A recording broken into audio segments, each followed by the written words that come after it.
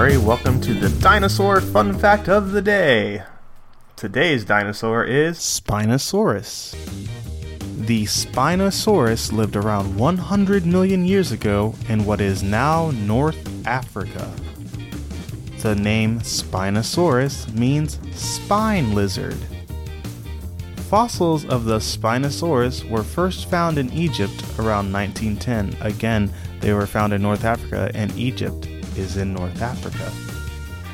The Spinosaurus was larger than the Tyrannosaurus rex and may have been the largest carnivorous meat-eating dinosaur ever.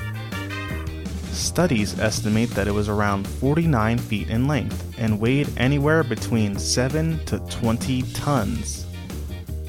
The Spinosaurus featured distinctive spines which grew over 5 feet long. The Spinosaurus had a long, thin skull.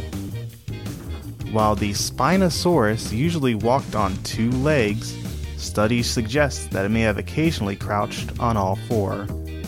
Finally, the Spinosaurus was featured very heavily in the popular movie Jurassic Park, Part 3. I'm Jimmy Murray. Thanks for listening to The Dinosaur Show on the Kid-Friendly Podcast Network. Music by Kevin MacLeod, executive producer Chris Kremitzos.